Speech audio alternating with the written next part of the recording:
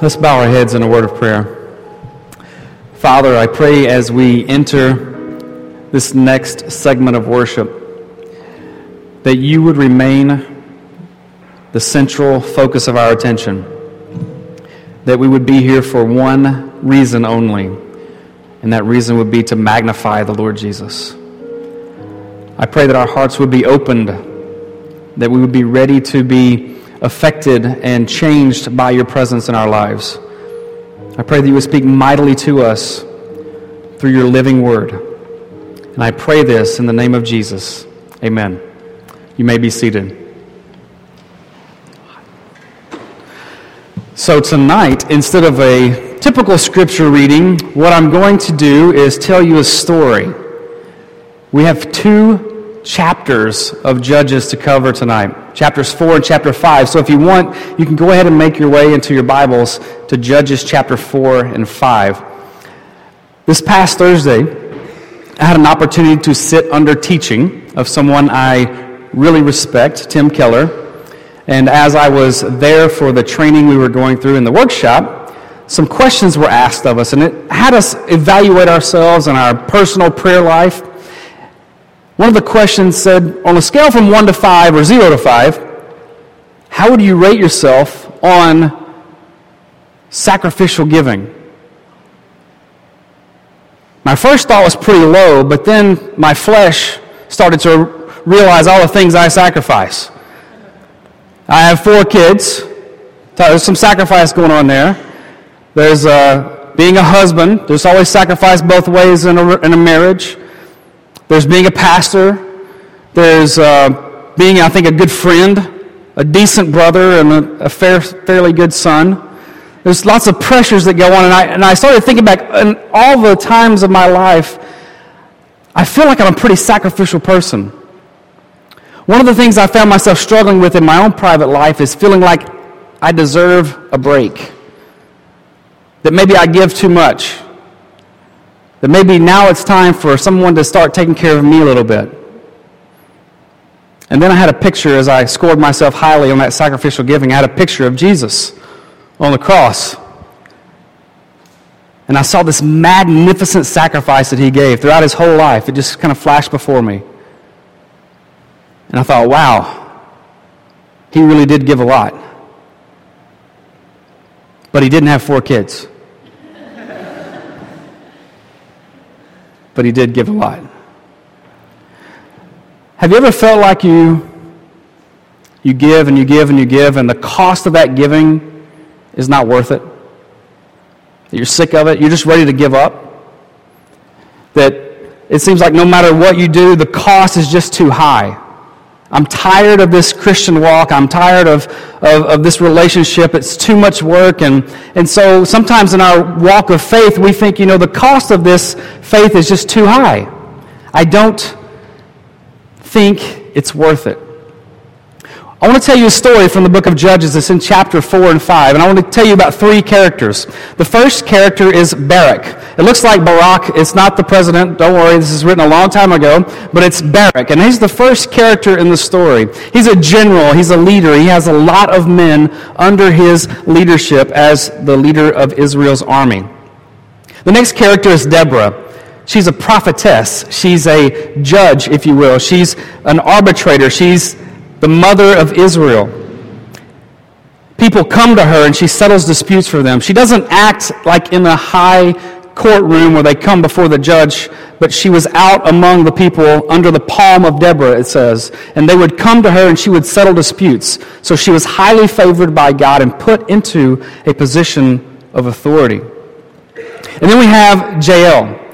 Now, if you're Jewish, you may recognize this name as Yael, which is Y-A-E-L. In our English translation, it's J-A-E-L. There's no J in the Hebrew language, so it's like we say Jesus in English. In Hebrew, it would be Yeshua, which is also Joshua as well. It can be confusing. You also can think about Joseph as Yosef instead of Joseph. So that's Jael, is the third character, and I'll let the story tell you about her. Today we're going to cover these 2 chapters.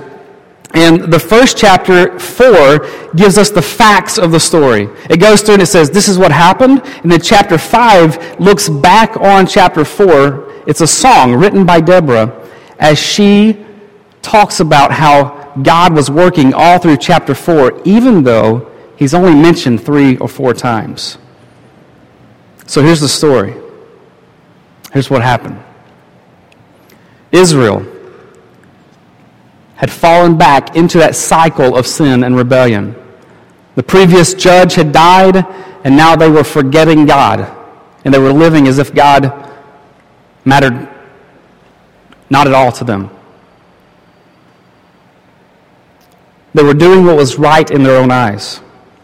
Their idolatry and rebellion had angered God so much that we're told in Judges chapter 4, verse 2 and 3. You can read with me there. It says, "And the Lord sold them into the hand of Jabin, king of Canaan, who reigned in Hazor. The commander of his army was Sisera, who lived in Harosheth Hagoyim. Then the people of Israel cried out to the Lord for help, for he had 900 chariots of iron, and he oppressed the people of Israel cruelly for 20 years. So Israel had about 10,000 men under the leadership of the general named Barak, but they were no match for Sisera and his army of 900 chariots. Israel's army, while sounding impressive of 10,000 against 900 chariots, is like sending an army of riflemen out to fight armored tanks. They would have been massacred. But God goes and he tells Deborah to go and tell Barak that it's time to go to war. So she went to him and she said, "It's now time for you to go to war." So he led his army into what seemed to be, from a human standpoint, a hopeless battle with a superior enemy. But the story of Judges tells us that Barak had the upper hand because God was on his side. He couldn't lose. God intended to use his formidable-looking army of 10,000 to draw the iron chariots of Sisera into the field of battle. And once all of his chariots were committed to the field, it was God who destroyed them. We'll jump to chapter 5, verse 4 and 5 to see us get this point. In chapter 5, verse 4, it says, "Lord, when you went out from Seir, when you marched from the region of Edom, the earth trembled, and the heavens dropped. Yes, the clouds dropped water, and the mountains quaked before the Lord, even Sinai before the Lord, the God of Israel. So God had caused it to rain heavily and the earth to shake." So when Sisera was committed to the battle, God brought this storm out of the south, and it began to rain a lot. The iron chariots, what happened is they were stuck in the mud. They couldn't get out, and they were limited mobility. On top of that, there was an earthquake. They had a bad day. They were faced with an obvious reality that Israel's God had showed up, and they were battling a formidable opponent more than they knew. So Barak's forces weren't far behind them. Sisera's, the bad guy, his army started to run, and they were all killed. And so did Sisera. He ran, but he wasn't killed. He ran away to the north into the mountains, and he hid in what he thought was a friend's tent. The woman there was named Jael, and she fed him and he said, "Can I have some water?" She said, "Sure, I'll give you some milk. It'll help you sleep." And so she gave him milk, and he fell asleep. She was really sweet to him. But after he fell asleep, this is where it gets interesting. She took a hammer and a tent peg, not the plastic ones that we get at Walmart, the big metal ones. And she put it on his temple,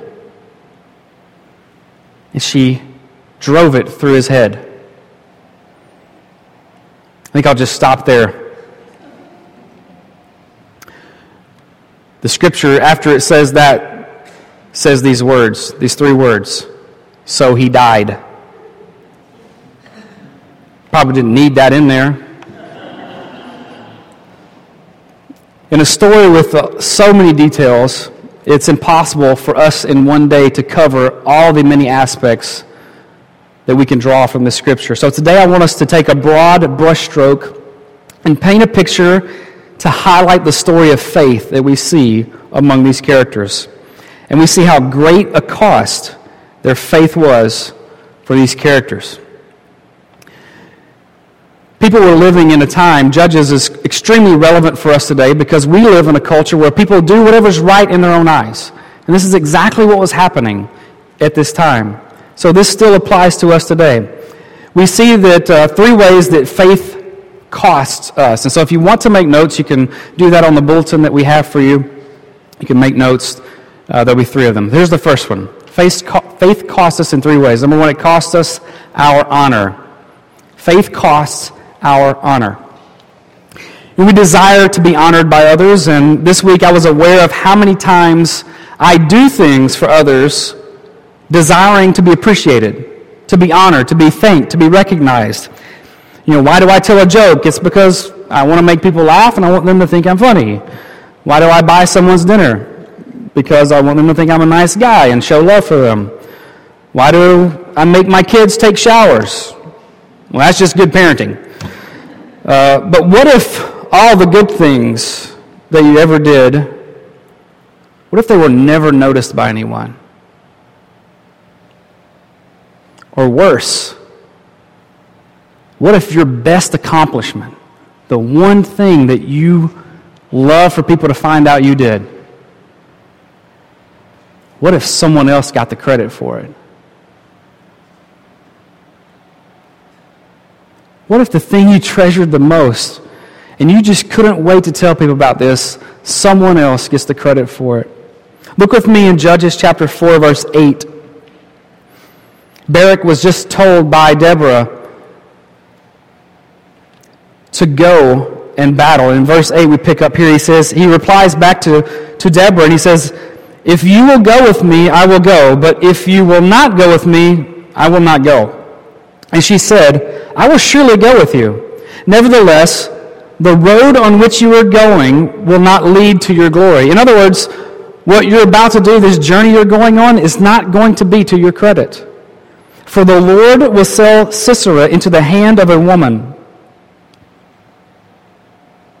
Then Deborah arose and went with Barak to Kadesh. And Barak called out Zebulun and Naphtali to Kadesh, and 10,000 men went up at his heels, and Deborah went with them. So Barak was told, "This is your assignment. You're going to win the battle, but guess what? A woman is going to get credit. She's going to be the hero of the day. You're not going to receive the glory. The Lord's going to use someone else to give justice to Sisera." This is part of faith in the Lord. In many ways, it's not an honorable thing in the world's eyes to acknowledge that you are in desperate need of a Savior. When you say you're a Christian, what you're saying is that you're dishonorable. On your own, I'm dishonorable, and I am in need of Jesus to die for me.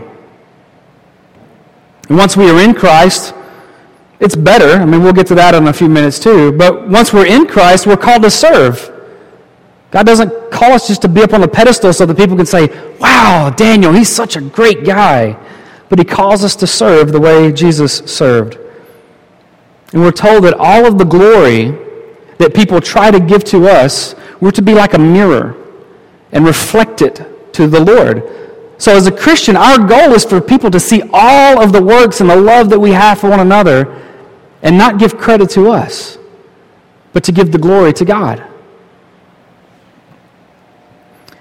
As a Christian, it costs us our honor to live in faith. We no longer live for our own honor, but we die to that. And now we live for the glory and the honor of the Lord Jesus. So the first thing it costs us is our honor. The second thing faith costs is our independence. Many people crave independence. Our culture values it for certain. Americans strongly believe in the concept of individualism. We consider ourselves to be separate individuals who are in control of our own lives, not necessarily members of a close-knit, interdependent family tribe, nation, or any other group.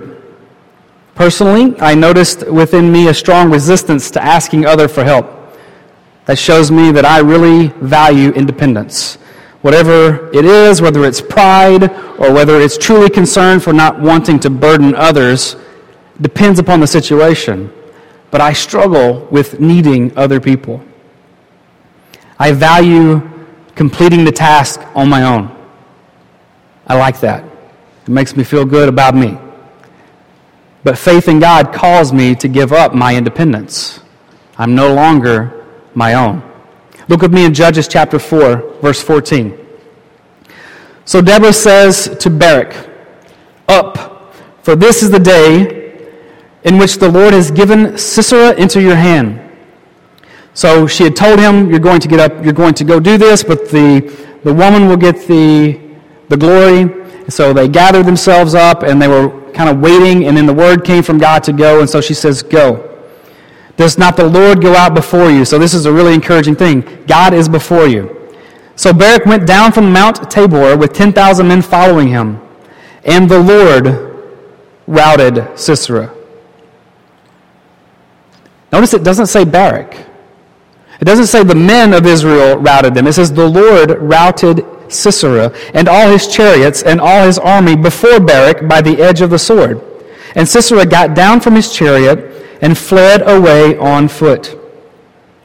And Barak pursued the chariots and the army to Harosheth Hagoyim, and all the army of Sisera fell by the edge of the sword. Not a man was left. So when Barak went into battle, he didn't have a chance to win unless God intervened. Remember, there were 10,000 men, but they were up against 900 chariots, iron chariots, which would have just mowed them down. I don't think he was desiring to go to battle without the Lord's help, though. He was a man of faith. But in order for him to win the battle, it was clear that he would not be able to do it independently, and not even with the help of just his army. Deborah said, "Does not the Lord go out before you?" And then it says, the Lord routed Sisera and all his army. So you see, it was God who worked through them in order to bring the victory. So the question is, how much do we pride ourselves on doing things alone?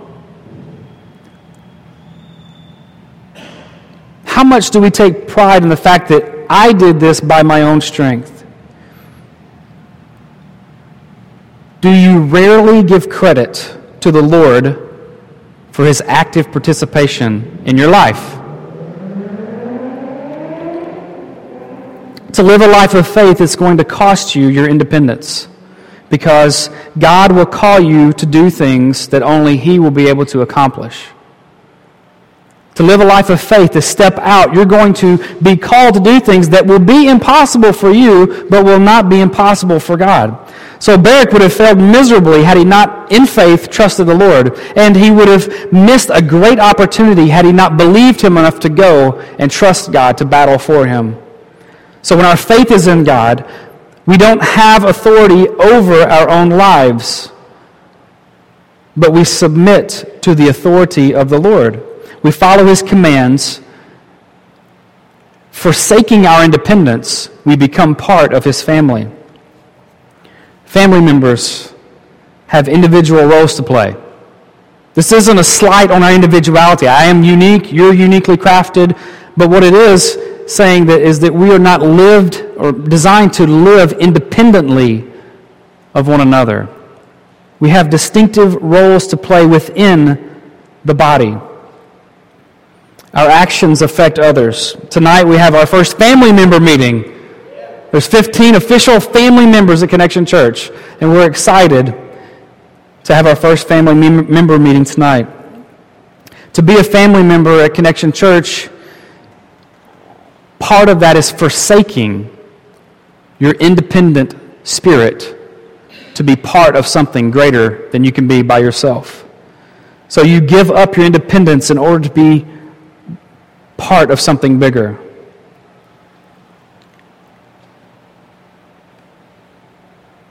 We have to, if we have our faith in Christ, give our independence to Him. It cost us that. It cost us our honor, and it cost us our independence. And the third thing is it cost us our control.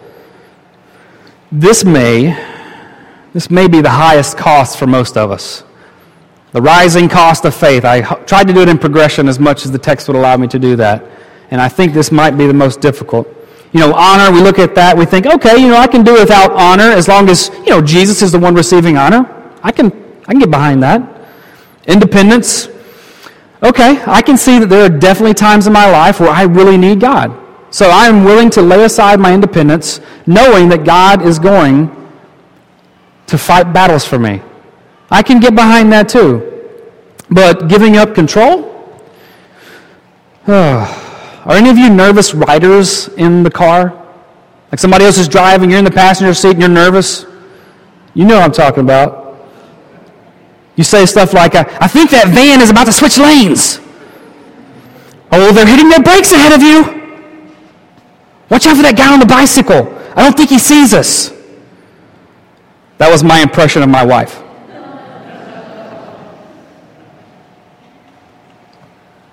Why are we so nervous in situations like this? I mean, we all struggle with control at some point, whether it's in the car or our career or whatever.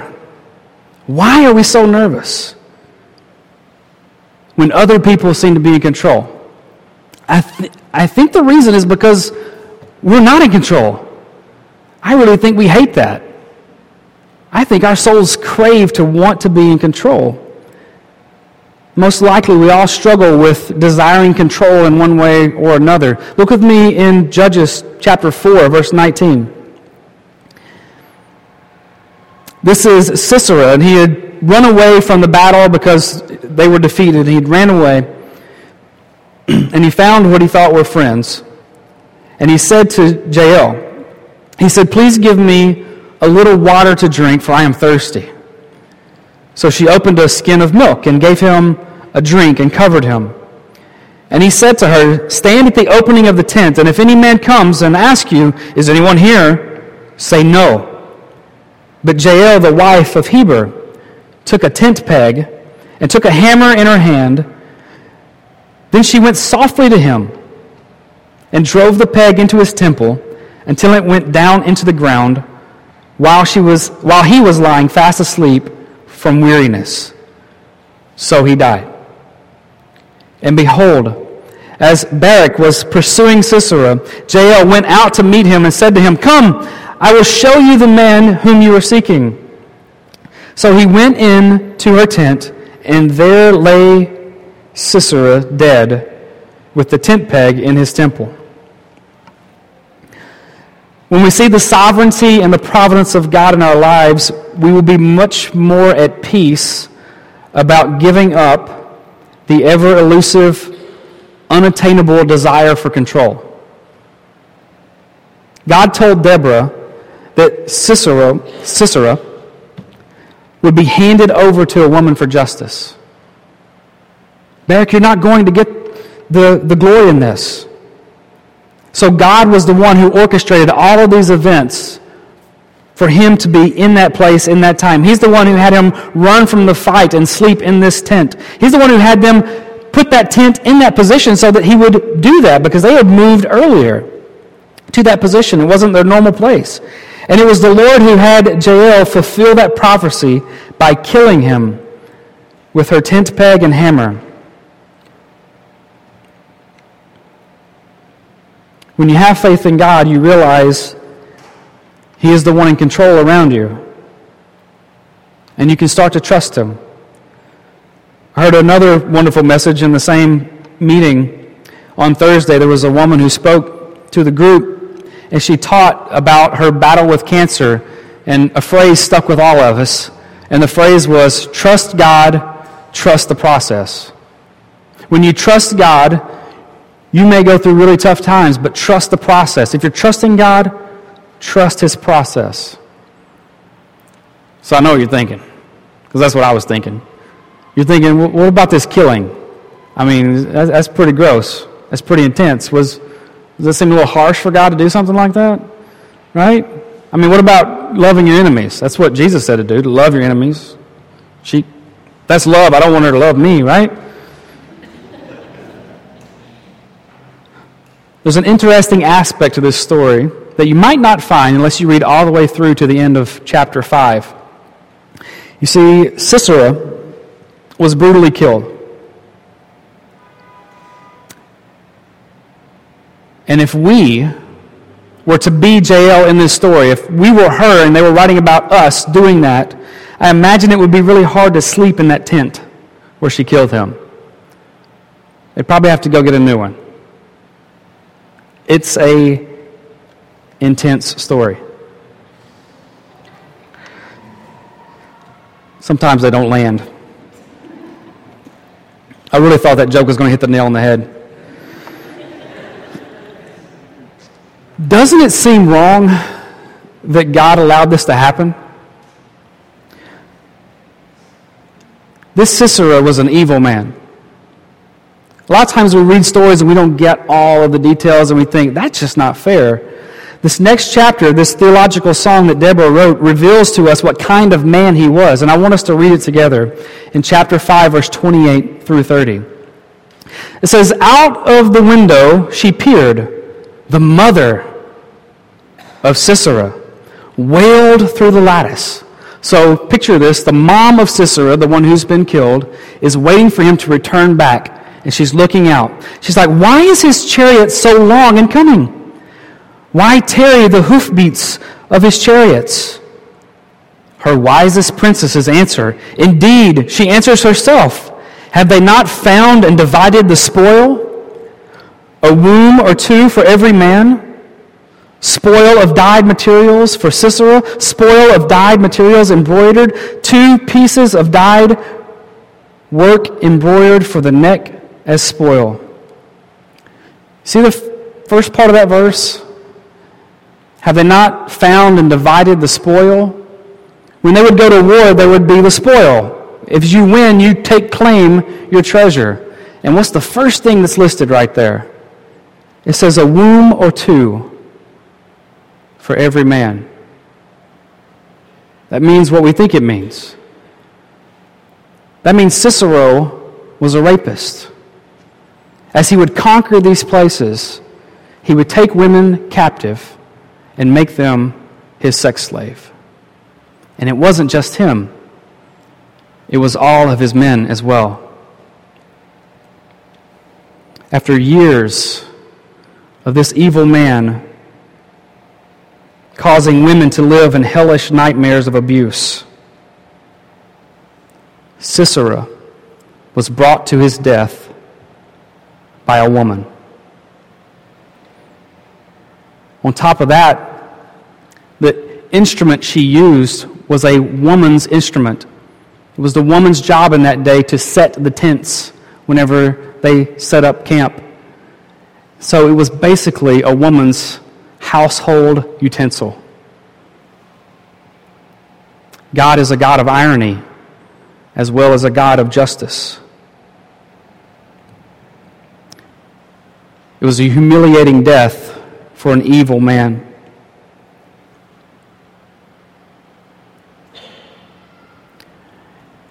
Having faith in God costs us dearly. It does. We must give up our honor, our independence, our control. However, what we receive from God is far more valuable than anything this world could ever give to us. And when we surrender our lives by faith to Jesus, the Lord, we receive Him and we receive all that comes from being a child of God. Because if you remember this, it was Jesus who was dishonored on the cross and humiliated in our place. So He lost His honor. It was Jesus who gave up His individual rights, His independence, so that we could find freedom in Him. And it was Jesus who submitted to the plan, the providence, the control of the Father, and He gave up control of His life, which led to His death. The faithfulness of Jesus cost him a higher cost than we will ever have to pay. The more we see the worth of knowing him, the more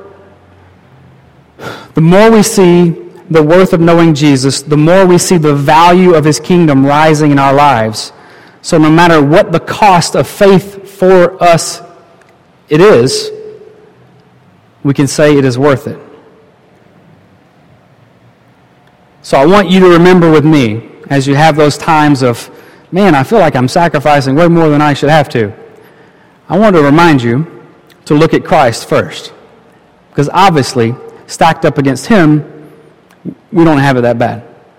But secondly, I want you to see the preciousness of being able to pay those costs and to walk with him by faith. And remember this one verse in Romans 8, verse 28. And it says, "And we know that for those who love God, all things, the good, the bad, the ugly, they work together for good for those who are called according to his purpose." It doesn't mean everything's going to make us feel great, but it means everything in our lives, if we are loving God and following him, is working, it's orchestrating so that we will become as much like Christ as we possibly can. The cost of faith is rising in the world. It tries to tempt us and say that you're sacrificing too much for your faith, but the value of the kingdom of God is worth every sacrifice God will ever call us to make. Let's pray. Heavenly Father, as we enter into this moment, I pray that we would recognize your presence here with us right now. Father, it is so easy for me to not focus on you and to focus on the things of the world, to focus on the ways in which I am sacrificing, and it's so easy to forget the supreme sacrifice that you have made. So Lord, we praise you that you have made the highest of all sacrifices, you have paid the highest of all prices. We ask that you would show us how to live like you, that we would give up this temporary honor of the world, that we would not seek it, that we would not seek to have this independent spirit that would basically say, forget everyone else, we want what's good for me. And Lord, I pray that you would free us from this quest for this unattainable control, because we will not have it.